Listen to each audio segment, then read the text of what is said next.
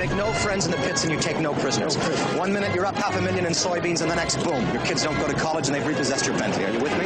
The revolution starts now.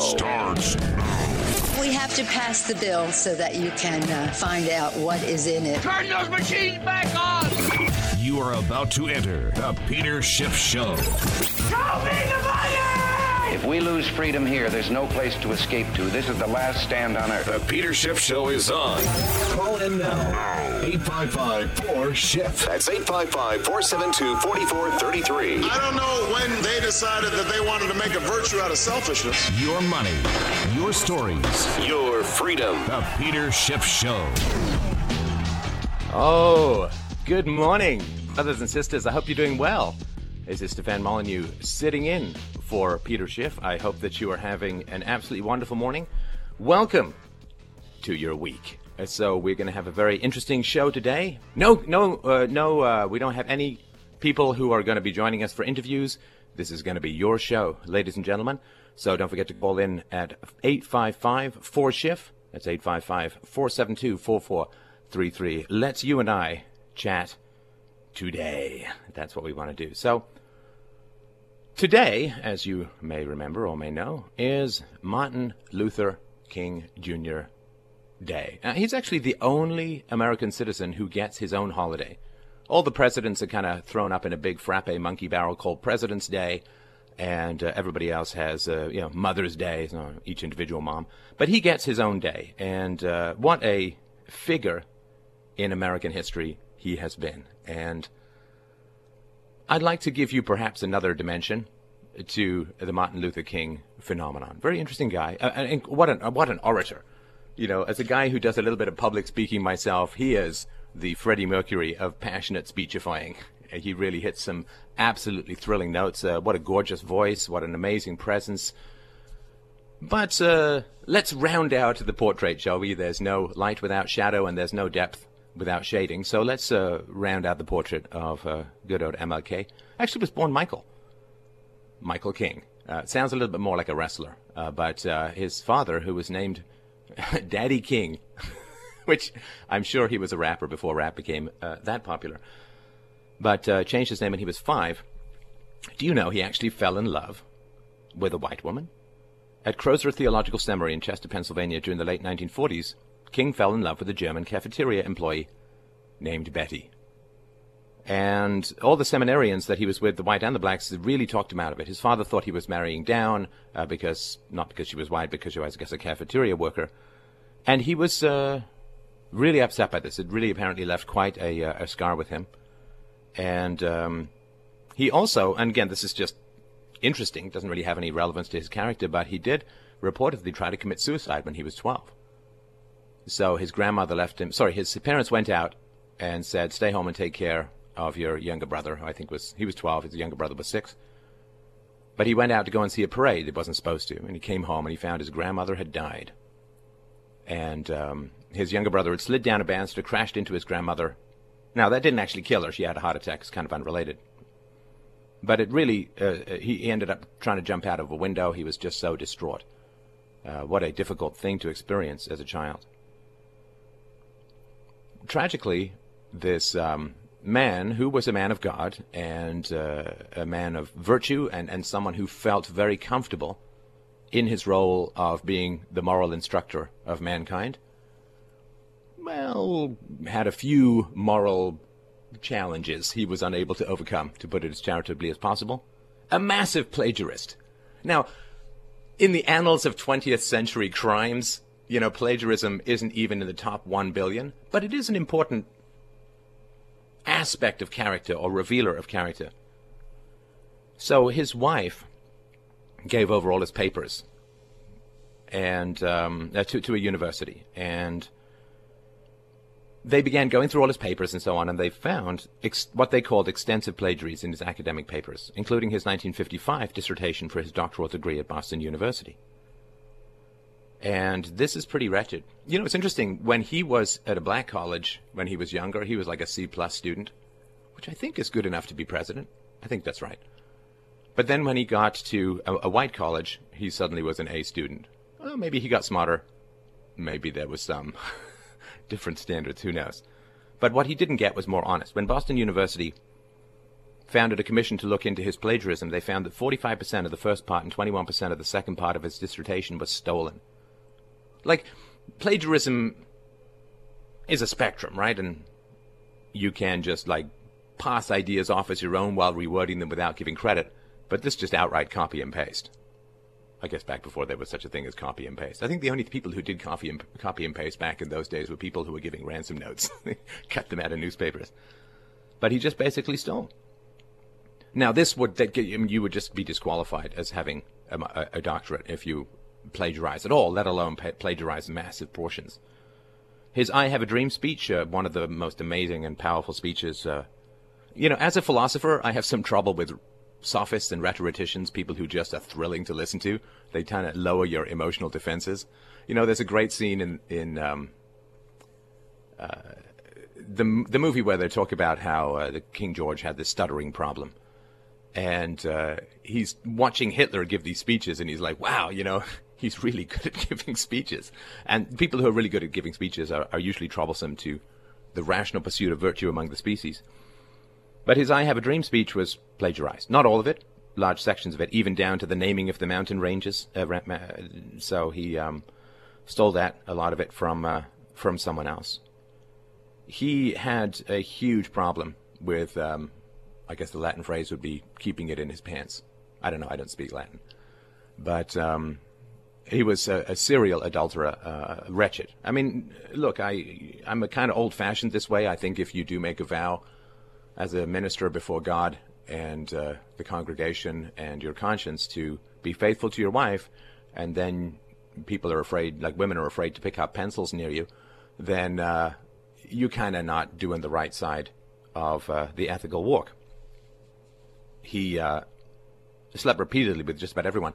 And he also, because he was under surveillance, J. Edgar Hoover put him under surveillance because he was surrounding himself with communists, although he himself never openly said he was a Marxist. He was, according to hearsay, according to reports of people who knew him, he privately admitted to being a Marxist, and he certainly expressed sympathy with Marxism, although, of course, he didn't like the atheism of Marxism. And when they had him under surveillance, they would record him in hotels, and they would record him all over the place. And, I mean, the man was a lech. Not that unknown for public figures to have, I guess, a fairly voracious great white shark of a sexual appetite, but he really did exercise himself rather strenuously. If there were Olympics in the infidelity set, he would have gotten definitely a silver. I mean, I guess John F. Kennedy would probably go for the gold. It's hard to say. But, yeah, he basically slept a lot. And it was really, really difficult. The FBI, rampant scumbags that they can be, they tape recorded him having sex, and then they sent this recording to his wife. Yuck. I mean, it's just gross. I mean, infidelity is gross. Recording it and sending it to the wife is gross as well. And it's, of course, a huge problem for his marriage and so on. And he had his failings, to say the least. Now, one of the things I think that's interesting about very positive and powerful public figures, very inspiring public figures, of course, he is one of the most inspiring people. I think he comes in second in terms of like who people think. I can't remember who's first. The most inspiring figure of the 20th century comes in second. And let's remember that they do have feet of clay. We can have flaws and still achieve greatness. Let's not elevate them to sainthood. But let's come back. We got a caller. We're going to talk about non-aggression. This is Stefan Molyneux for the Peter Schiff Show. We will be back in just a second. Thank you so much for your attention.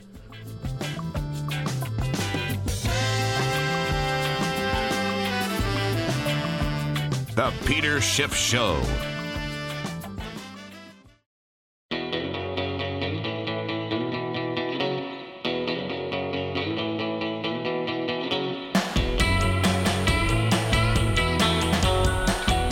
Nine out of 10 historians agree. If Thomas Jefferson and Thomas Paine were alive today, both would be Schiff Radio Premium members. Somewhere up there, Thomas Jefferson is looking down with great pride. Schiff Radio continues right now. Hello, everybody. Stefan Molyneux from Free Domain Radio. Hope you're doing well. Welcome to your Monday. We are celebrating Martin Luther King Jr. Day by chatting a little bit about his life. But first, and most importantly, we have ourselves a caller, ladies and gentlemen. Please call in. We have no guests other than you. It's all reserved for you, my friends. You can call in 855-4SHIFT. It's 855-472-4433. Mr. Rob, you wish to talk about non-aggression. I hope you won't be yelling at me. Are you on the line? Yes, I am. Hello, Stefan. Good morning. How are you doing, my friend? I'm doing good. Good, great. Yourself? I'm well, thank you. What is your question? What's on your mind? I get a little confused sometimes about the principles of non-aggression, like how you apply them in life when you live in such an aggressive world with aggressive people that have primitive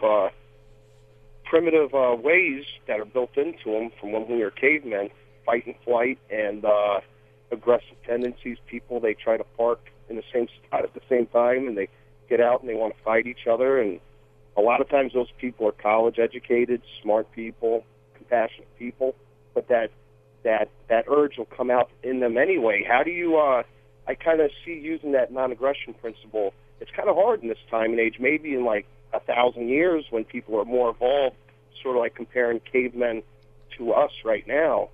But sort of like we evolved to this point right now to where we can sort of comprehend, use empathy instead of just a tool to keep babies alive. You know, like cavemen probably had empathy. Right. Let me just interrupt you for a sec there, because some of the audience may not be wildly familiar. So the non-aggression principle is foundational to libertarian philosophy. It's certainly foundational to the philosophy that I talk about. And that is, thou shalt not initiate the use of force against thy fellow man. And it means self-defense is fine, but you cannot initiate the use of force. You can respond to it.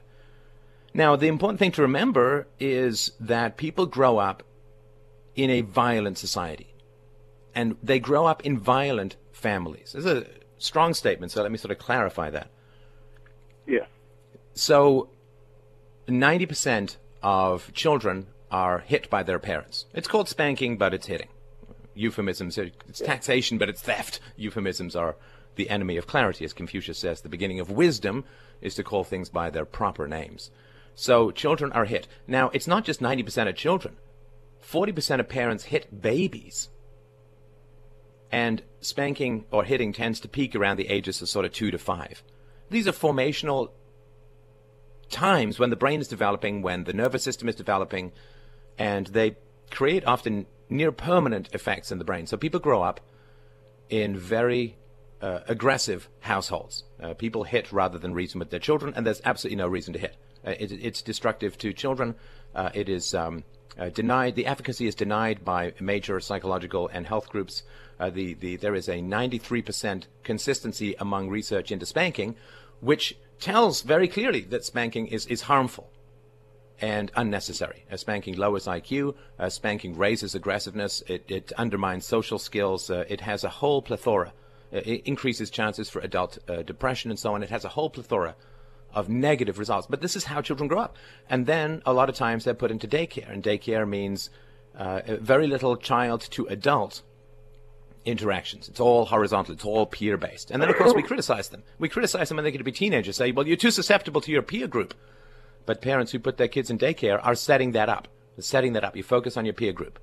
Now, when you focus on your peer group as a kid, it tends to go to the lowest common denominator. In other words, the most aggressive person tends to set the tone for the entire group, especially when they can do it behind the teacher's back or the daycare worker's back. I worked in a daycare when I was a teenager for a couple of years. I've sort of seen this stuff firsthand. It's really rough. I would never have my kids in the daycare. I would never allow it. I would. Yeah, and then they go to school. Stay home.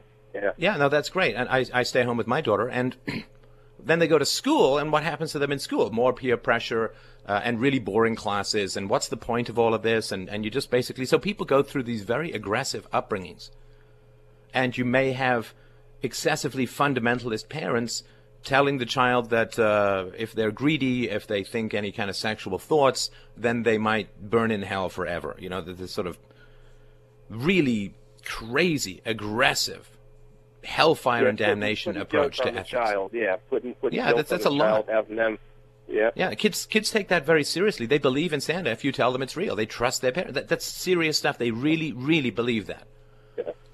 And so when they grow up, they have, a lot of times, not all kids and not all families and not all circumstances, but they grow up and they're kind of hardwired for aggression based upon how they're raised.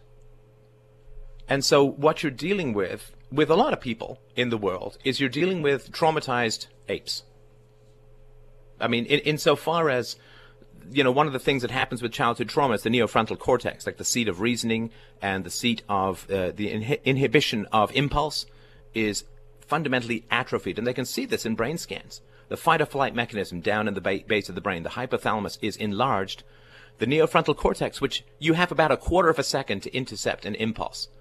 Some impulses in the brain go directly into action. Like if you've ever touched a hot stove, right, your hand jerks back before you even feel that it's hot, because the stimulus goes up your arm to your spine. The spine says, "Ah, that's hot," and then pulls your hand back, and only then do you feel the pain. A very short amount of time to interrupt a stimulus, like hitting someone or getting angry. And once people go down the road of fight or flight, it's really, really tough to rein it back in, which is why people in anger management programs, it's all about the prevention of escalation. Once you start to escalate, it's really tough to come back down from that escalation.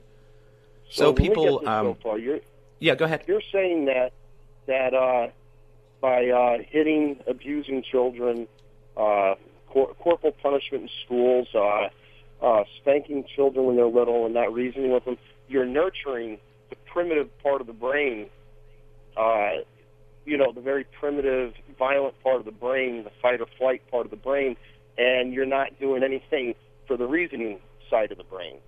And you're it's worse than that. Sorry, it's not that you're not doing anything for the reasoning part. You're actually you're causing it to atrophy. You know, studies have shown very clearly that children can do moral reasoning at the age of 7 or 8 months. So children, they put these experiments in front of babies. People do nice stuff, they share, they take care of, they comfort, and the babies respond more positively than if somebody does mean stuff, like grabs. Their pupils dilate, they pay more attention, they smile, they gurgle, they respond. They know the difference between good and bad behavior at 7 months of age. And they develop empathy 14 or 15 months. Sorry, go ahead. So how do we stop? Because it's more than just parents. You're also influenced. You have men with guns that pull you over for traffic stops, that threaten you, scare you. You have the prison system. You have authority figures. You have a lot of things that make you feel negative through your life. And you're saying that you can prevent a lot of this through parenting. But how do you prevent it as far as like the legal system and police and because that's got to have an effect on people too. Well, but you, sorry, you understand, you can't. There's that old serenity prayer, God grant me the courage to change the things I can't, the calm to accept the things I can't change, the wisdom to know the difference. You can't change the legal system. You can't change the operations of the Federal Reserve. You can't end the war in Iraq. You can't change foreign policy. You can't end the war on drugs. You can talk to people about this stuff, and maybe they'll listen, maybe they won't. But the spread of virtue starts with your own actions. Hang on, we got a break coming up in a sec. Let me just finish this point, and we can continue after the break. It's a great topic. You can only control your own actions. And so I always focus on what you can do to bring peace in your own life. You can reject the use of violence in your personal relationships, particularly in your parenting. We'll talk more about this after the break. This is Stefan Molyneux for The Peter Schiff Show. Please feel free to call in 855-4SCHIFF. We'll talk to you in a sec.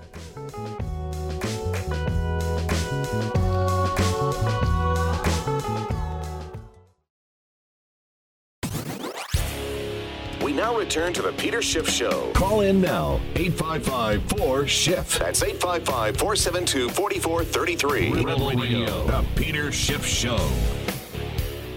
All right, we are back. This is Stefan Molyneux from Free Domain Radio. I'm chatting with Rob about aggression and the challenge of living peacefully in a world that seems to be so aggressive. I'll give you a tiny example of just how crazy the world is. So, it's Martin Luther King Jr. Day, and we were talking about Martin Luther King Jr. at the beginning of the show. And Martin Luther King Jr. is considered to be committed to the principle of non-aggression, right? He is a peaceful guy. Like Gandhi, he wants to do things peacefully. Yet he was for forced income redistribution. He was a socialist. He surrounded himself with Marxists and communists. And, you know, to people who are younger these days, that may not mean that much. But communism was like the hyper Al-Qaeda of the 60s, 50s, 60s, 70s, all the way into the 80s. They were the greatest threat to world peace. The death count of communism is far greater than that of Nazism. It's into the hundreds of millions of people. And so can you imagine a public figure these days being revered and getting his own name day if he was surrounded by Al-Qaeda advisors, by people who were, and if he'd also attended an Al-Qaeda training camp when he was younger? There are reports that Martin Luther King attended with Rosa Parks, the woman who started the boycott of the bus company in Alabama by moving to the front of the bus, which actually, I mean, she was also trained as a communist, and she wasn't fighting the bus company. The bus company was forced by law to put blacks at the back of the bus. And this is the weird thing. So Martin Luther King is considered to be going for peaceful change. He wants peaceful change. And people genuinely believe that. But he wanted the government to initiate the use of force to achieve his goals. And this is how crazy the world is. People see violence as a terrible thing, and they don't really understand that the government is an agency of violence. This is not my theory. This is not a libertarian theory. Barack Obama, you can do a search for this on the web, has very clearly stated that the government is a monopoly of force. The government is a monopoly of violence. Political power, as Chairman Mao said, grows out of the barrel of a gun, and that is fundamental. So people who call for the government to solve problems are calling for violence. The more complex the problem, the worse violence is at solving it. Violence can solve some problems. Guy running at me with a chainsaw, maybe I can shoot him in the leg if I have to. Solves that problem. Not a complex problem. Don't want to be chomped up into little bits by Matthew McConaughey wearing a goalie mask. So we shoot the guy in the leg. But things like racism, things like income inequalities, things like lack of opportunities, things like poverty, things like single parenthood, these are very deep and complex social problems. Just waving guns around doesn't make any sense. Trying to solve complex social problems using the state is like trying to create a beautiful painting with a machine gun. All you get is holes in the canvas, recoil, aches, and a smell of cordite in the air. So we don't see the amount of violence that we have in society because we exclude the state from the category of violence. We exclude spanking from the category of violence, and we exclude telling children about hellfire and damnation from the category of verbal abuse. If I take an adult and I threaten to set him on fire, I'll go to jail for threatening murder. But if you tell children they'll burn forever, that's not considered in the same category of violence. So until we actually take the principle of non-aggression, including verbal aggression, verbal abuse, verbal threats, until we scoop the government into the moral biosphere of that which is good and bad, until we actually make this a universal principle, we're still going to be dealing with all of these traumatized apes who can't even see violence for what it is, who don't even know the amount of violence that they live in, and therefore can't see how it spills out of them. Rob, does that make any sense to you? Or does that make any sense at all? It does. Yeah? Yeah, it does. But it just seems like the odds are against us because there's so many aggressive people that have been in power for generation after generation. Their children's minds are already twisted. Their minds are twisted. They don't see us as people. They see us as a dollar or a worker. And how do you change all those millions of people to think another way when they're already caught in that cycle of aggression? And it just seems like you really can't do it without being aggressive yourself. Well, I don't think that will work. I think voluntarism is the way to go, and I've sort of talked about that.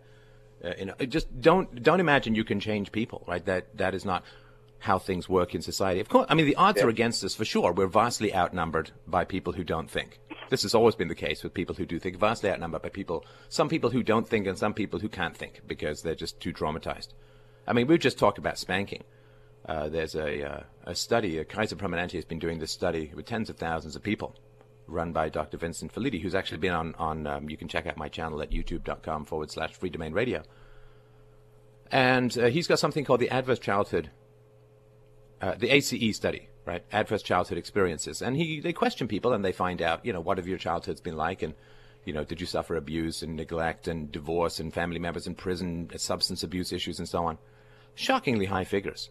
And people with substantial child abuse in their history have an average life expectancy 20 years less than other people. They have 43 times, not for 43% more, 43 times the risk of getting addicted to drugs, higher risks of alcoholism and smoking and teenage pregnancy and lower incomes. It is catastrophic. And you can't change that in the world. I mean, it's a gruesome thing to even think about how many children are being harmed at the moment during the course of this show.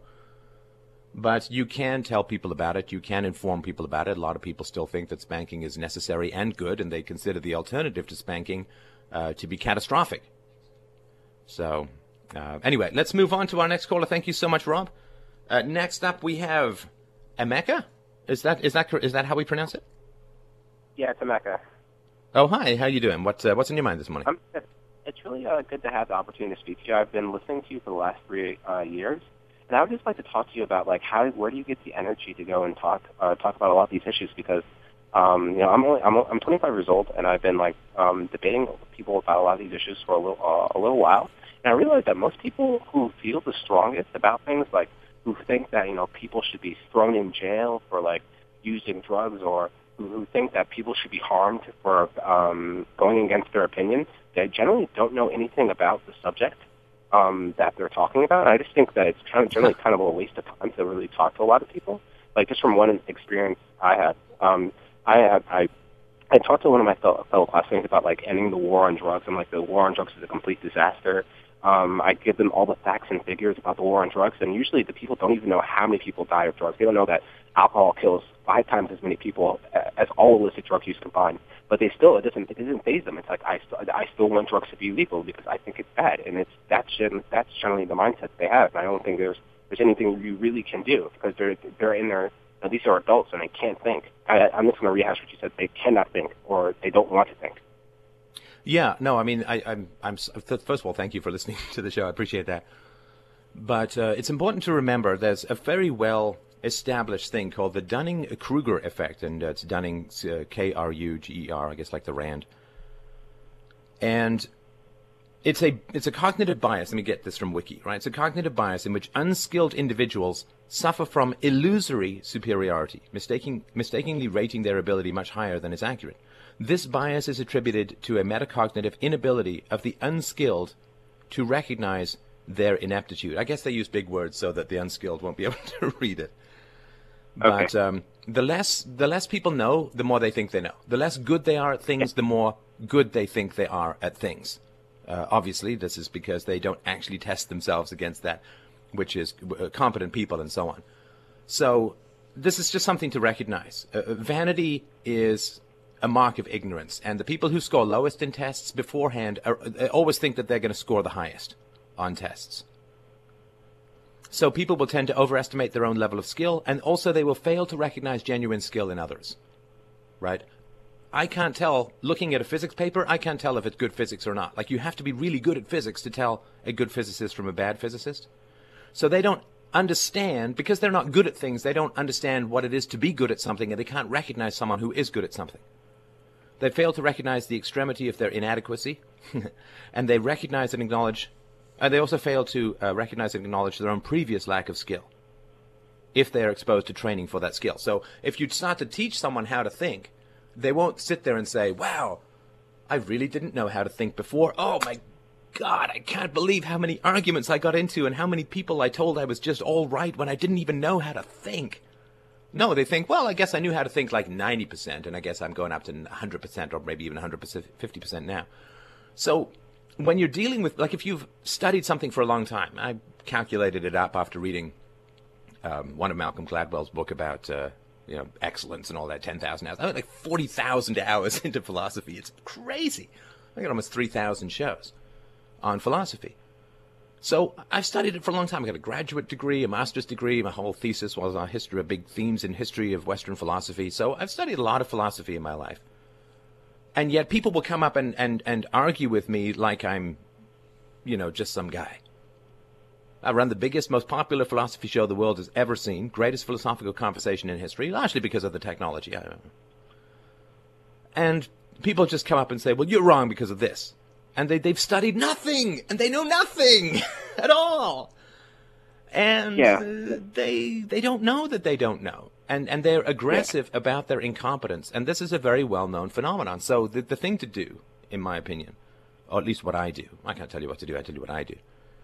I try to limit my exposure to the muggles, right? To the people who don't have the magic of thought.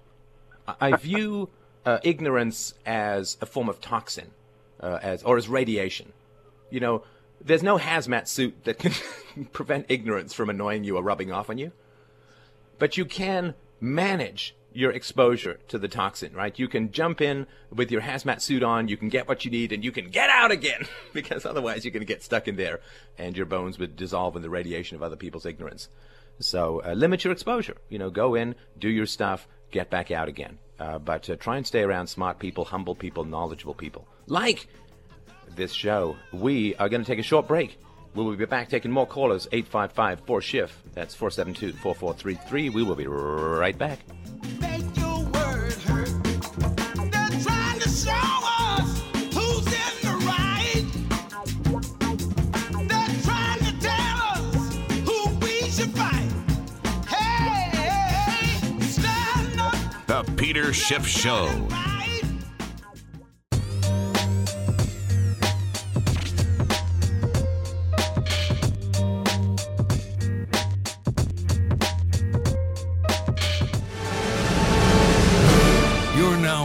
In the Peter Schiff School of Advanced Economics. Twice the education of a Harvard MBA. For 168,000th the cost.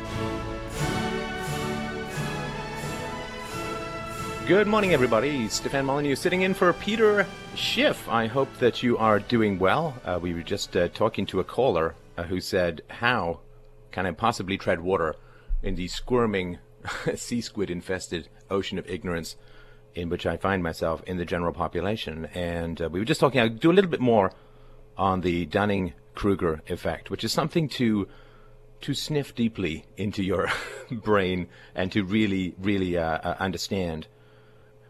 You really can't have what we call democracy unless people think that they're experts in stuff. You know, people, I know what foreign policy ought to be with regards to North Korea, and I know whether we should allow drilling in the Arctic, and I know exactly how much the government should spend to revive the economy, and I know that we shouldn't have gold-backed currency, and I know.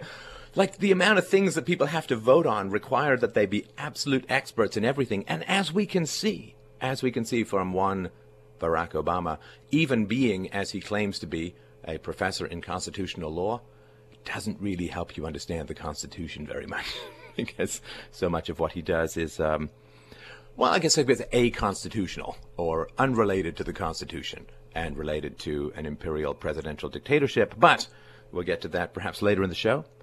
So what are the supporting studies for this Dunning-Kruger effect, which is that the less competent people are, the better they think they are at things? So they set out to test this hypothesis on Cornell undergraduates. So in a series of studies, they examined the subject's self-assessment of logical reasoning skills, grammatical skills, and humor. Humor is a really tough thing to judge in yourself. I think one of the best comedians around is Joe Rogan, and I've been on his show twice. I think Peter's going on this week. I love that guy. Incredibly funny. I mean, I would have kissed his forehead, except that I would be really afraid that my bad sense of humor would steal all of his good humor, and he'd end up with no career other than podcasting. Oh, let me tell you what a tragedy that can be. Actually, it's great. But, so after being shown their test scores, the subjects were again asked to estimate their own rank. The competent group accurately estimated their rank, while the incompetent group still overestimated them. So the authors said, across 4 studies, the authors found that participants scoring in the bottom quartile on tests of humor, grammar, and logic grossly overestimated their test performance and ability. Although test scores put them in the 12th percentile. The 12th. That is a dozen points of idiocy. The 12th percentile. That's really... You know, if you can quadruple your score and you still don't pass, that's 48. If you give them 4 times their score, they're still below a 50. So they're the 12th percentile. These are people who, you know, you have to put little arrows on the carpet to make sure they actually go through the door rather than just repeatedly walk into the door frame. So they're in the 12th percentile, and they estimated themselves to be in the 62nd percentile. the 62nd percentile, more than 5 times their actual competence. This is what they estimated themselves to be. These are all people in psychology, although I would assume that most of these people will end up in politics, vastly overestimating their capacity to run everybody's lives to the point of a gun. People with true ability tended to underestimate their relative competence. So, generally, participants who found tasks to be quite easy erroneously assumed to some extent that tasks must also be easy for others. A follow-up study suggests that grossly incompetent students improved their ability to estimate their rank after minimal tutoring in the skills they had previously lacked. So they could get a little bit better. Once they learned a little bit more, then they became a little bit more humble. And this is an old argument. Shakespeare said that the idiot thinks that he is a wise man, but the wise man knows that he's a fool, right? Socrates said that I know nothing, and that is really the beginning of things. And this is Descartes' philosophy that I'm going to start with I know nothing and try and build a philosophy out of that, which is good. I think this is a great way to start things. Sort of a little interesting thing here, too. Studies on the Dunning-Kruger effect tend to focus on American test subjects. A study of some East Asian subjects suggested that something like the opposite of the Dunning-Kruger effect may operate on self-assessment and motivation to improve. East Asians tend to underestimate their abilities and see underachievement as a chance to improve themselves and get along with others. See, if you think you're already good at something, you tend to stop trying to improve it. So, if you're driving home and you get there, you kind of stop driving because you've arrived, right? And when I was chatting with Joe Rogan before the last time we did a show together, he said, it's doom as a comedian to think that you can't get better. You can always get better. And the moment you stop thinking that, you stop being funny. And all people who've achieved excellence have, achieve excellence more than in their own minds. Achieve excellence. They know what they have lacked. They've worked hard to gain those skills. And that's how they achieve. And there's no other way. You have to recognize the gap between where you are and where you could be or where excellence is, and then you have to work to close that gap. So, anyway, we've got a caller. Leo, what's on your mind, brother? How you doing? How you doing, Stefan? Good to talk to you. Nice to talk with you.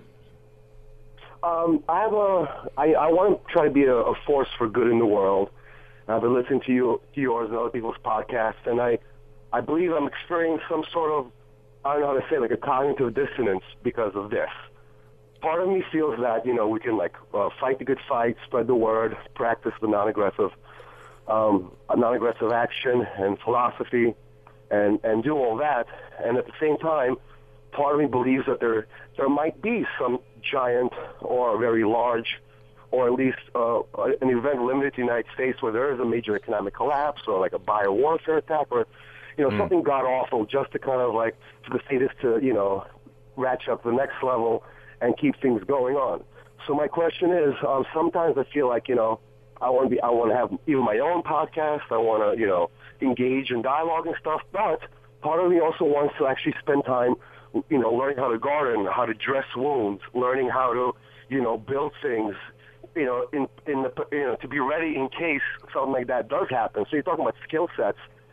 These skills are relative to today's world, but I think it is possible at any day. I mean, I live in a large United States city where there's no land, there's no nothing, as far as gardening and stuff. And I want to, I feel like I'm in a bad position if something were to happen, Yeah. So probably, So on the one hand, I want to engage philosophically with people and learn and get better and read more books and start a podcast. But at the same time, I feel like maybe I should just start, planting and learning these other skills, like stitching clothes. I ripped some stuff. My mom is sick with diabetes, and I just started recently dressing her wounds, and I realized how little I knew, even though I'm from the science background. So right. So real world experiences versus philosophically, winning arguments, basically. All right. Well, listen, Leo, hang on the line because I just got a call from Peter. He says that he's really hungry. And what that means is we have to do a commercial so he gets some kibbles. So we're going to take a short commercial break. I think what you're asking is hope in the face of paralysis. And this is an essential topic. So I will try and squeeze out some hope. Actually, I have some good answers for you, I think. We will take a short break. We'll come back. Feel free to call in 855-472-4433. We'll be back after the break with some Hope Babies.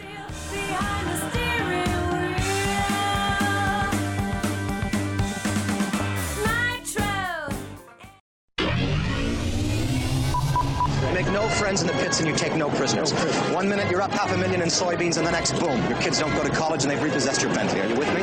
The revolution starts now.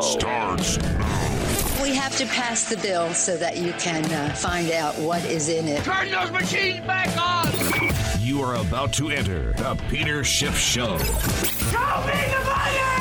If we lose freedom here, there's no place to escape to. This is the last stand on earth. The Peter Schiff Show is on. Call in now.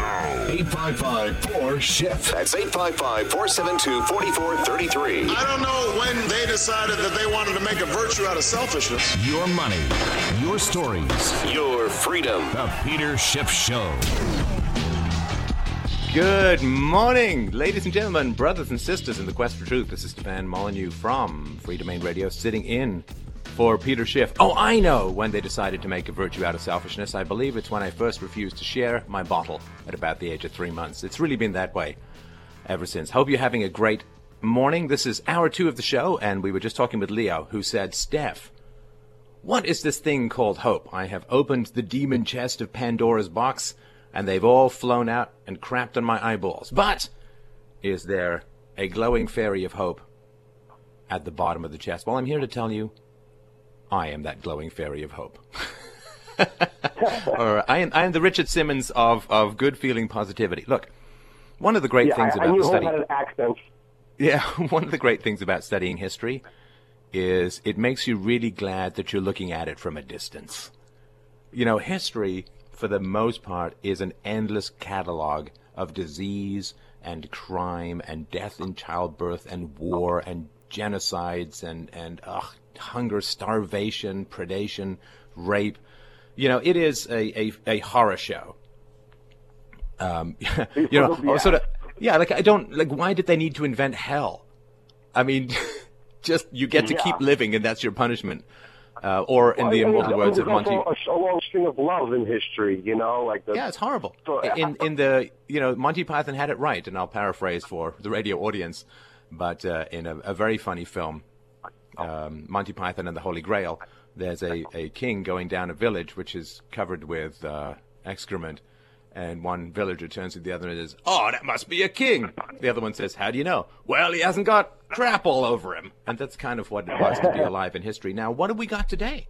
I am sitting here in a comfortable room. I am talking to a microphone going across North America, on the internet, throughout the world, for all of history. Oh my God, I just realized that. No, I'm kidding. But I am sitting very comfortably as a philosopher, talking truth to power as best I can, fighting the evils that be.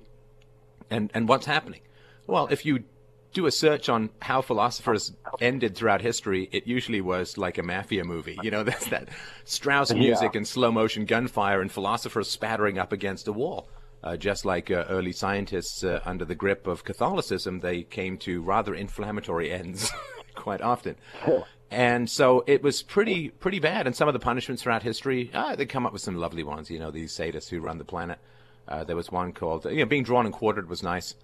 You cut you into 4 pieces. There was another nice one where they would tie a horse to each one of your limbs, and then they would whip the horses in opposite directions and pull you apart. That was particularly tasty. And then, of course, the dogs would feast on your intestines, though I'm sure that was not the worst part of it all, because you're not really concerned with it at that point.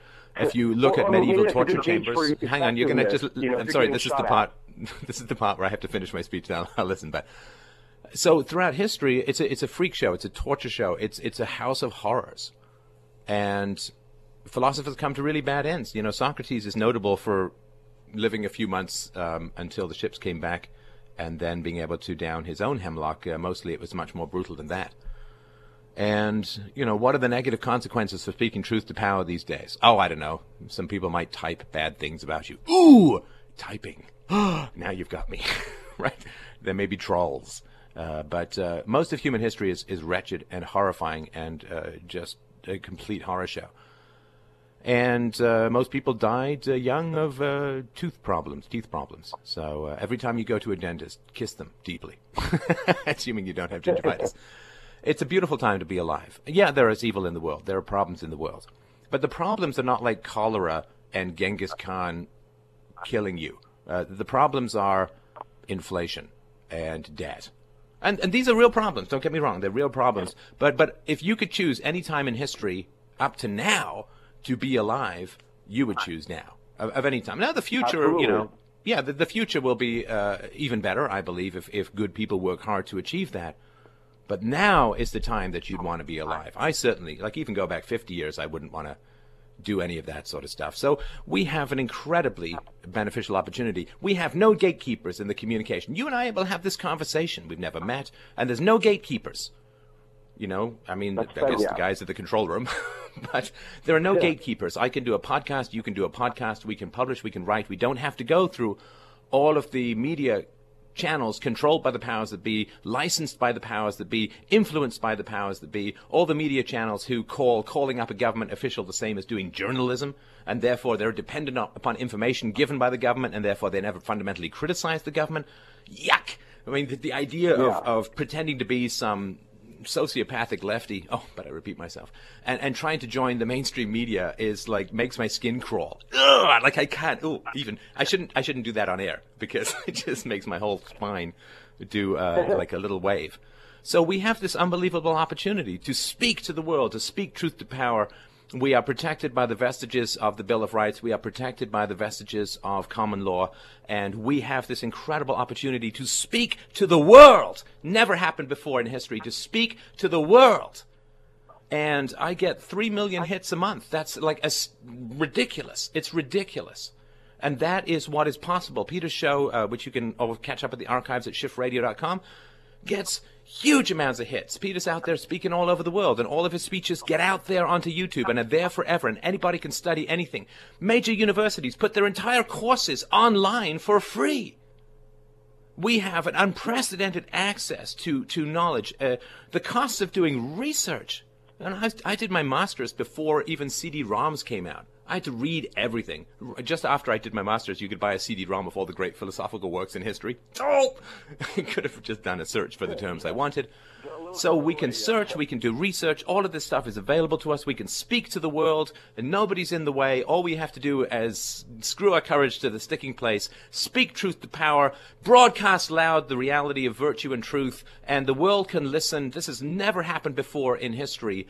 So we are going to win because the human mind tends towards consistency.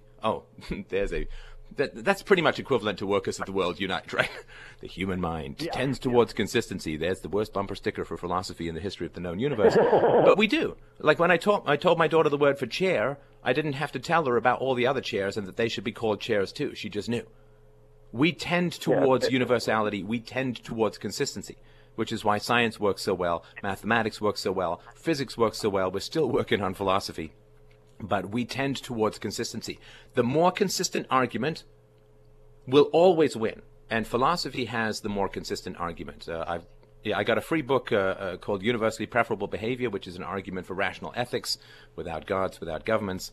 So we can achieve this incredible thing called consistency. Yeah, taxation is theft. I'm sorry, that's just a reality. It is the initiation of force. It's the forcible transfer of property against someone's will. That is theft. The war on drugs is the war on people. It is the initiation of force against people peacefully pursuing their own enlightenment and enjoyment of dark side of the moon. So we have this incredible opportunity. Take hope, take courage. It is the best time to be. After it gets easier, it won't be nearly as much fun. This is Stefan Molyneux for the Peter Schiff Show. Looking for callers. Call on in 855-4SCHIFF 472-4433. I look forward to chatting with you. We'll be back right after the break.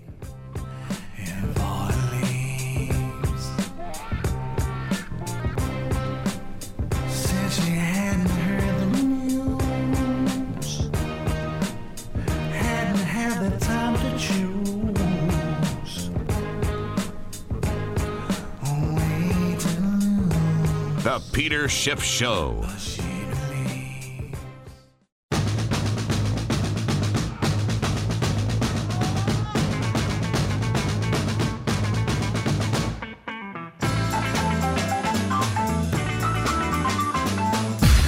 To President Obama, Madam Pelosi, and all of the socialist econ professors across America.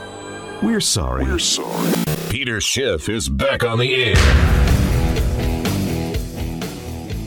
Good morning, everybody. Hope you're doing well. This is Stefan Molyneux sitting in for the one, the only Peter Schiff. I hope that you're doing well. Hope you're having a great Monday. So we got some callers on the line. Let's move on to our next one. I think it's Kumar from Ontario, and you know what they say. Good brains grow in Ontario. So, Kumar, are you on the line? I'm good. I'm really good. Thank you so much for having me on the show, Stefan. It's a pleasure to talk to you. Thank you. I have a small question, and I'd like to. It's about the rationale behind property rights, and I'd like to start it by saying that throughout history, especially with regards to land property, it's been the core has been what you hold is what you own, and it's either realized by brute force or maybe a pseudo sense of ownership that is sponsored by the power of state and through paperwork or rules and regulations.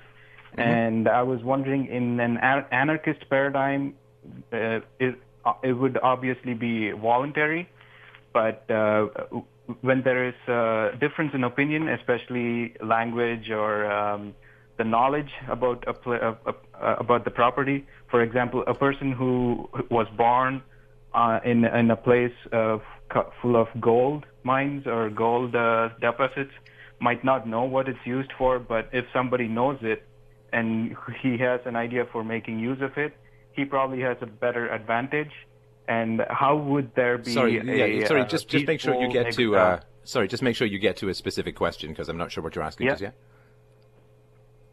So I was wondering how would be the rationale behind property rights in the next paradigm where there is no state to enforce through legislation or rules.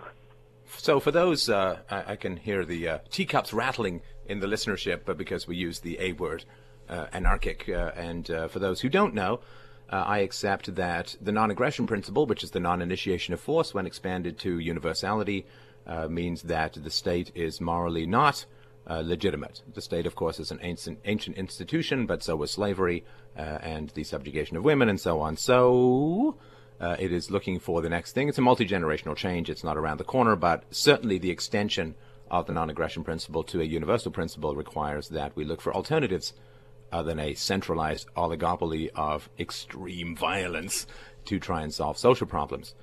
Now, the question of property rights, a lot of people who are voluntarists or anarchists, I mean, Marxist himself said the state would wither away, kind of didn't mention how that was going to happen. Magic! The government will be exposed to sunlight and vanish into a poof of vampiric dust. But lots of people are this way inclined to look for voluntary solutions. Charlie Chaplin, great philosopher, also anarchist. J.R.R. Tolkien, despite the fact that he named his last book The Return of the King, was an anarchist. Noam Chomsky and so on. And yeah, I count myself among that inevitable lot of accepting the universal validity of the non-aggression principle. Now, property rights, they arise fundamentally out of self-ownership. You own yourself. Now, one of the great things about philosophy is you can't slice and dice stuff up. It's like science. You can't say, all balloons filled with helium in air rise upwards, except red ones, or ones shaped like a Mickey Mouse, or condoms, right? You have to have a universal statement. All gases expand when heated, and so on. Same thing's true of philosophy. The same thing's true of philosophy. You can't have a distinction between the material in your body and the material outside your body. Right? Self-ownership is I own myself, I own the effects of my actions. Right? If I go strangle some hobo, I own that murder. I am responsible for that murder. That murder is, quote, mine, which is why I get prosecuted, not the guy next to me or the guy finds me or the hobo or my hands or whatever. It's me, and so on. So I own my kidney. I own my eyeballs. I have been nurturing them and taking care of them these many, many years. So I own myself. I own the effects of my actions. Now, if the effects of my actions is crime, then I own the crime, and I'm responsible for it, and I would pay whatever penalty there would be. And if I make a house, then I own the house. You can't say, well, I'm responsible for my crimes, but I'm not responsible for my property. Crime and property are both effects of my actions in the world. Self-ownership leads to ownership of stuff. Now, this universal principle applies, obviously, universally, but applies to one's body and the effects of one's actions. One of the things that's hard for people to see as immoral is taking property. The redistribution of wealth, the word re there, or the prefix re, is like it was somehow distributed. We're just shuffling it around, right? It wasn't, wealth is earned, right? Now, if someone said, what we need to do, you see, is we need to redistribute eyeballs. Some people are born blind and some people are born with 2 eyeballs. So we need to take one eyeball out in some out vile jelly. I played Gloucester in King Lear when I was in theater school. And we need to remove eyeballs from one person and distribute it among people. Would be like shocked and appalled. You know, you have 2 kidneys. You selfish capitalist. You have 2 kidneys, and some poor people have no functioning kidneys. Who are you to condemn them to a life of dialysis? You must give up one of your kidneys for this poor person who has no functioning kidneys. So, you know, snort this, we're going to put chloroform on you and take it out with a rusty spoon. Why? Because we're socialists, and that's the kind of quality we aim for. Now, if we wanted to redistribute body parts, this would be macabre. This would be a horror movie. This would be a freak show, and people would morally recoil against that. But my eyes are my property, and the money that I earn is my property. Philosophy does not fundamentally recognize a distinction between various forms of property. The property rights are the property rights. I have as much right to the house that I build, to the land that I homestead, as I do to my eyeballs and my kidney. Right? We don't sit there and say to women, you know, you women with all your eggs, you know, there are some women out there who can't have children. They don't have eggs, the endometriosis, Lord knows what. You selfish women with all this excess fertility, we're going to go in there, scoop out those eggs, and redistribute them among the infertile. Well, this would be considered horrific. But you can take people's money, which is their time and their life, at gunpoint. So, property rights arise from self-ownership. You own yourself. You own the effects of your actions. Self-ownership is just a biological reality. You know, you can put a gun to my head and tell me to lift my arm, but you cannot lift my arm directly. I can do that. You can't. Right? Just the way the wiring works. You know, you can't blame me. I can turn the lights on in my house. I can't flip a switch in my house and turn the lights off in a place in Mumbai, India.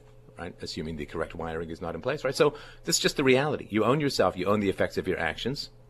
There's no fundamental distinction between your body and what you produce or create. Now, I can choose to give an eyeball to someone. I can choose to give money to someone. I can choose to give a kidney or give an egg if I'm a woman, or give an egg if I'm a man. It's just, you know, less human, right? But I can't initiate the use of force to transfer property, whether it's biological property or physical property. And all politics is designed to obscure that basic fact, to create different characteristics or categories of property. Your biological property is sacrosanct, but your physical property outside your body is open to being stolen from. And it's less obviously violent, right? There's always going to be violence in taking something out of your body. It's always going to be, but you can hand over your property at gunpoint and it looks a whole lot less violent. So moving property around is much easier to propagandize than taking people's body parts and applying them to other people's needs. And this is one of the great tragedies. Philosophically, we understand there's no difference. Politically, well, it's really well camouflaged through the compliance under the threat of overwhelming force. We will be right back. We have callers aplenty. Looking forward to the conversation. Stefan Molyneux. For the Peter Schiff Show, we will talk to you right after the break.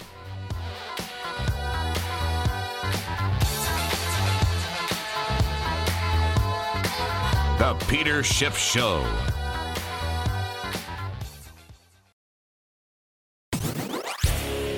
We now return to the Peter Schiff Show. Call in now, 855-4-SCHIFF. That's 855-472-4433. Rebel Radio. The Peter Schiff Show.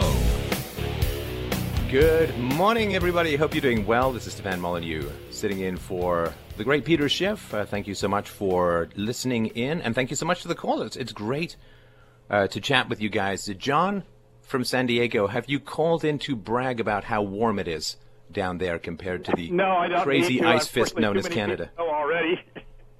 I'm sorry? I say, no, I don't need to brag about how warm it is. Too many people know about it already. Yeah. Oh, man, it was just wretched up here. Over Christmas, we had no power for like 7 days. Yeah, I believe it. You know, when it's minus 20, you kind of notice that. You wake up in the morning, it feels like your sheets, like you're sleeping in a snowbank. And when your first breath of the morning you can see, it's usually time to bail and get a hotel. But hotel rooms were hard to get. I really felt like I was in some biblical reenactment, you know, trudging from hotel to hotel around Christmas trying to find room at the inn. It's just terrible. Honey, don't give birth in a barn. Anyway, so what's on your mind? How can I help you? Yeah, okay. Just a brief bit of background. I read Ayn Rand in the mid-'60s. In the late 60s, I went to New York City and took all the courses that Leonard Peikoff taught at Brooklyn Poly, and then went away for a career in retail computer system development. I'm retired now, but with that background, I've carried it with me my whole life, and I've got a notion about altruism and its understanding and promotion in the country today. You always hear stuff about how you have the haves and the have-nots, or you have the social justice theory, or the greater good theory, or equality theory. They're all reflections of the same thing. And my observation is that most people think that kind of breaks our population into two groups, the ones with a lot of stuff and the ones without much stuff. And, my contention is it really breaks it into three groups. The two groups that I mentioned before, but the third administrative group that decides who belongs in the other two groups. Yeah. And I think that the people who often want to be the people who promote a lot of altruistic theories basically kind of want to wind up being in the administrative group. And I just kind of like to get your impression on that. Yeah, I mean, look, the slice and dice of humanity is an important exercise. I agree with you that haves and have-nots is, I think, a problematic formulation, because to have is maybe the result of stealing or the result of theft. Stealing or theft or the result of political action, which is the same thing, or it may be the result of creation or earning. So if I have a computer, I could have stolen it, or I could have traded for it, or I could have, I guess, built it or whatever from sand and prayer. So the way that I view it is the two important categories from a political standpoint are those who profit from violence and those who are victimized through violence. Those, I think, are the two most important categories. And when we see that clearly, I think I like the categories that provide solutions. Right? I like, so, you got a group here who doesn't have cancer, you got a group here who does have cancer, let's give medicine to the group who has cancer. The sort of implied kind of solution is in the definition. And so if we look at society, that there's a massive gun called the state, and there are people on one side of it with their hand on the trigger, and there are people on the other side of that with their head in the muzzle. That is the fundamental distinction, I think, in society. Who has the gun and who has the gun pointed at them. I think those are the two. And there are people who have the gun who are politicians. There are people who have the gun who are military-industrial complex. The financial services industry and the bailouts were on the receiving end of stolen money. Some of the poor people who get welfare on the receiving end of the stolen money. And people who get, quote, free or subsidized health care are on the receiving end of stolen money. So there are lots of disparate groups, from rich to poor, who are on the receiving end of the fruits of violence, the spoils of the hidden war called the state. And then there are people who are on the other side, right, who get to print whatever money they want, get to type whatever they want into their own bank accounts, get to start wars, get to use force to reward their friends and punish their enemies, which is really the basis of politics. And I think in that formulation of the division within society between those who profit from violence and those who cough up to avoid violence, cough up their money and their children to government schools, there is implicit in that division, I would argue, a remedy. And the remedy is quite simple. I mean, 4 words to save the planet. 4 words to solve the vast majority of evils in the world. And the 4 words are, put down the gun. Put down the gun. Let's reason together as a species on ways to solve problems that don't involve violence. You know, whether the gun can be spanking, the gun can be screaming at someone, the gun can be threatening someone with hellfire and damnation. And the gun is a law, and the gun is debt. You know, picking the pockets of the unborn is not a very noble endeavor for a society to be engaged in. And the gun is war, and the gun is bonds, right? Sell bonds to fund something, to bribe voters into voting you in the here and now, and the bill gets due 30 years later after you're long dead as a politician, or certainly out of office. Philosophy can't work with a gun in the room. Love can't exist with a knife to the throat. Reason cannot coexist with force.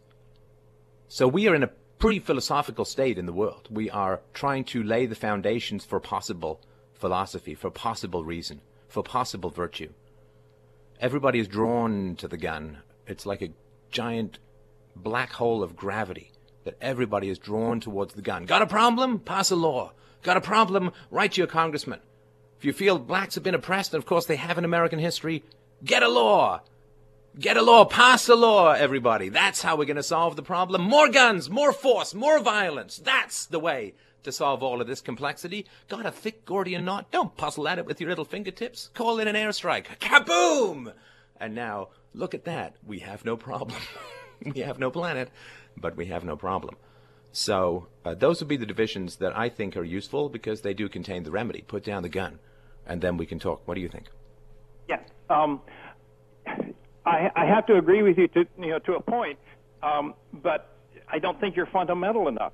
Almost all of these uses of the gun and uses of force are political and economic, are from the world of or the philosophy of politics and economics, but more fundamentally in philosophy is ethics, and they always justify the uses of force to establish the ethic that they want, and the ethic they want is the altruism, and the altruism they always use. It always winds up being believable to many people because they've heard it their whole lives, but because of the 3 groups that it defines, it winds up benefiting the people who go for the administrative side of it. Do you follow that?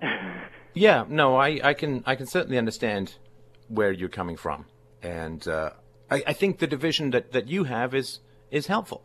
Altruism, for those who don't know, and this is defined differently in the objectivist canon than it is in most people's understanding. Altruism is considered to be niceness and kindness and charity. But in the objectivist or the Ayn Rand lexicon, altruism is the willful sacrifice of a lower value for a higher value. And you're told to sacrifice your happiness for the sake of other people who themselves will never particularly end up happy. You're told to sacrifice your property for the sake of the poor, even though that just makes everyone poor. And so you're told to sacrifice, and not for the sake of a greater good, a personal greater good, right? So when you become a parent, you sacrifice a lot of sleep, you sacrifice a lot of money, you sacrifice a lot of time, but it's worth it if, you love your kids and all that. It's something you voluntarily choose to do. When you enter into a marriage, a monogamous marriage, you sacrifice chasing women, again, assuming you're not Martin Luther King. See, I'm tying that whole thing back in. You sacrifice the pursuit of other women, sex with other women and all of that. Is that a sacrifice? Well, not for me. I love my wife. So in the Rand thing, it's you sacrifice a higher value to a lower value. You take something that is greater and more important and more virtuous, and you sacrifice it for the lesser, and you lose the greater value. I think it's fine. I think the philosophical basis of it is interesting and I think has value. But I think most fundamentally, people recoil from violence. They don't like violence. There's no law that says you can't print pictures of the Iraqi victims of the American invasion, of which there are about 1 million, and another couple of million people have fled the country. The entire infrastructure has been destroyed. The weapons that they have used, the depleted uranium shells that they used against, 3 Iraqi tanks have irradiated the air, caused massive increases in leukemia and birth defects and so on. Now, there's no law that says you can't publish those pictures or talk about those stories, but the American media just doesn't do it because people don't like to see the effects of violence. They like it covered up. They don't mind blood money. They just want it washed first. Right? They don't mind getting evil, but they like it in a nice wrapping with a bow tie.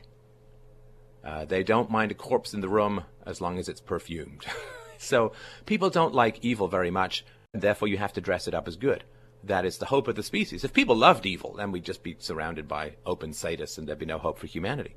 But people don't like evil, so you have to cover it up. So you have to say, it's not theft, it's taxation. Right? It's not the forced redistribution of money at gunpoint, it's helping the poor. And so on. So you have to dress violence in the language of voluntarism to sell it to the public.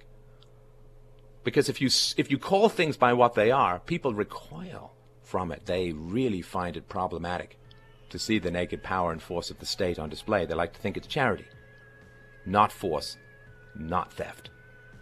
This is Stefan Molyneux for the Peter Schiff Show. Oh, we are getting close to the end, but we've got another segment to go and another caller to chat with. Thank you so much for your time. We will be back right after the break and the news.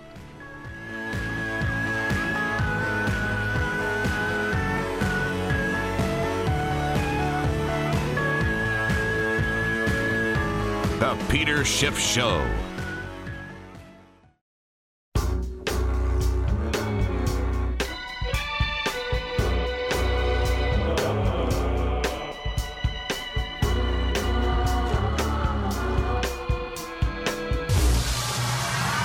If knowledge is power, then the Peter Schiff Show is a uranium-enriched 10,000 megawatt nuclear reactor. Stay plugged in. Stay brilliant. This is the Peter Schiff Show. I can't believe it's our last segment. I am heartbroken. I think I'm just going to keep doing the show while they unplug things because it's so much fun to chat with you guys. This is Stefan Molyneux from Free Domain Radio. We have been doing a caller-heavy show. I hope to do another one tomorrow. Got no guests booked. It's all going to be about chatting with you. If you'd like to chat more outside of the show, I do a call-in show Wednesday nights, 8 p.m. and Sunday mornings, 10 a.m. You can find out more at freedomainradio.com. So, last caller of the day. We have a short segment, which means you're going to ask the most grippingly, incredibly interesting question, and then I'm going to have to cut you off. So, I tell you that ahead of time. But we have a little bit of time. Joel, what's on your mind? Hi, Stefan. Thanks for having me on your show again. I have a quick question for you. Maybe it's because I'm so obsessed with liberty, but every time when I talk to people, either they really seem not to care and think that the government is the solution of everything, or they think that the government must solve this and that government has the right to do something. When I keep explaining them, the government isn't different from you, or it's nothing else than a gun barrel pointing to my head. Do you think that there is any hope for our generation to see an improvement towards liberty, even if we wouldn't live through our libertarian free society? But do you have any hope that we would progress towards that? Yes. Now, there is, turning around a supertanker is a challenge.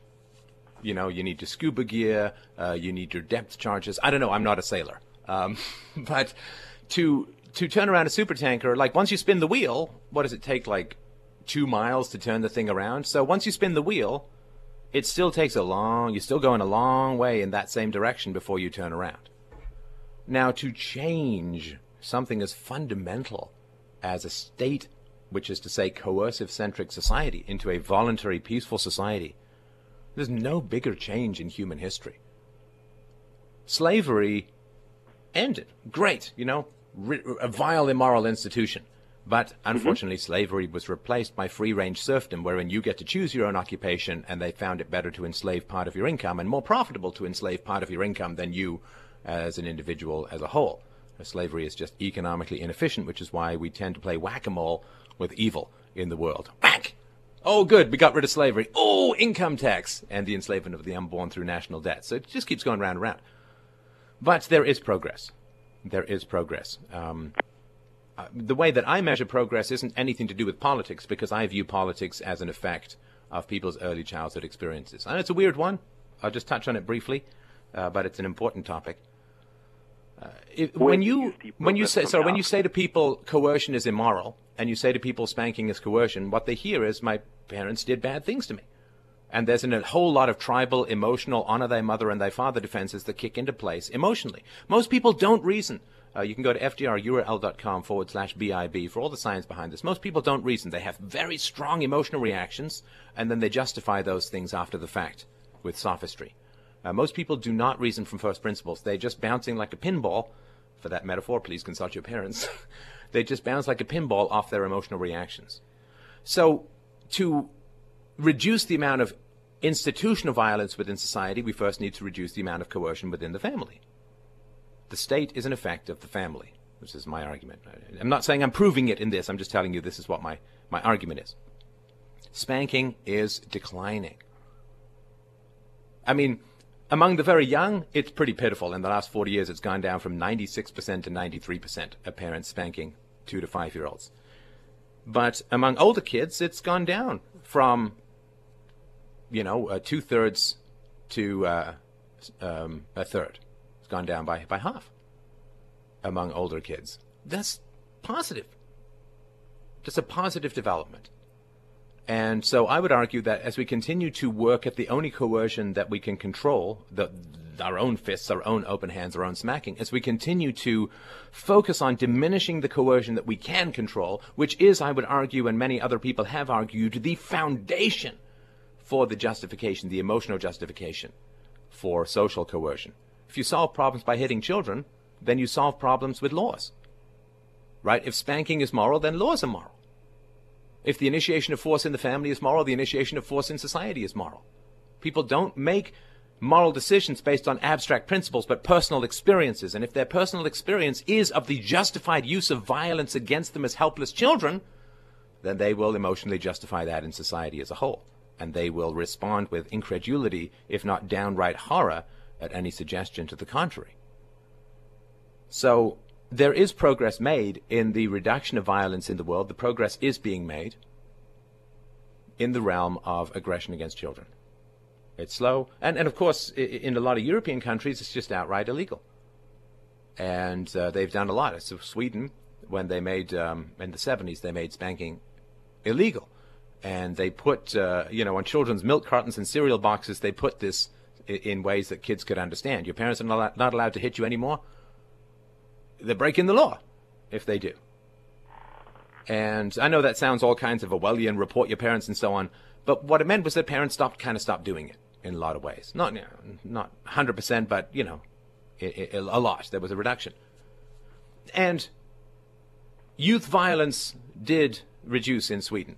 Now, to be fair, it reduced across Europe as well, even in the countries which didn't get rid of spanking, but spanking is on the decline and youth violence is on the decline. When youth violence is on the decline, which is the majority of criminals are young, right? Not many people when they're 60 say, hey, let's start a motorcycle gang and knock over Korean convenience store owners, right? That's not what most people's plans are at that age.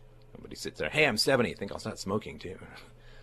But violence against children is on the way down, and violence from youths, from teenagers, is on the way down. And this is well correlated in the social sciences. You spank your kids, you raise the chances of them becoming criminals when they are teenagers. Now, if criminality goes down, people feel they need the state less, right? I mean, do you buy a lot of insurance for demonic possession if you're not a fundamentalist? No, because it's not a risk that you feel you worry about. If you don't believe in UFOs, you're not going to buy UFO butt protection, or whatever it is, since they seem to be inordinately interested in our reverse innards. But so we reduce violence against children. This reduces criminality among the young, makes people feel they need the state less, and begin to look at it as an unnecessary overhead rather than a perceived necessary bulwark against the violence of the young. Oh, thank you for a great question. We are just out of time. It breaks my heart. It's a great show. Thank you so much for the callers. I say it's a great show, like my show, I just know. But great callers, great questions. I hope that I've done them some justice. I will be back in the morning. If you'd like to chat about more philosophy, we'll be doing some current events. And thanks, of course, to the crew. Thanks to Peter Schiff for letting me in the chair. The fool. Madman, I tell you. And thanks to all the callers. It was a really, really pleasurable time. We will talk tomorrow morning, 10 a.m. Eastern Standard Sharp. I hope you will be here. This is Stefan Molyneux from Free Domain Radio. Have a fantastic day.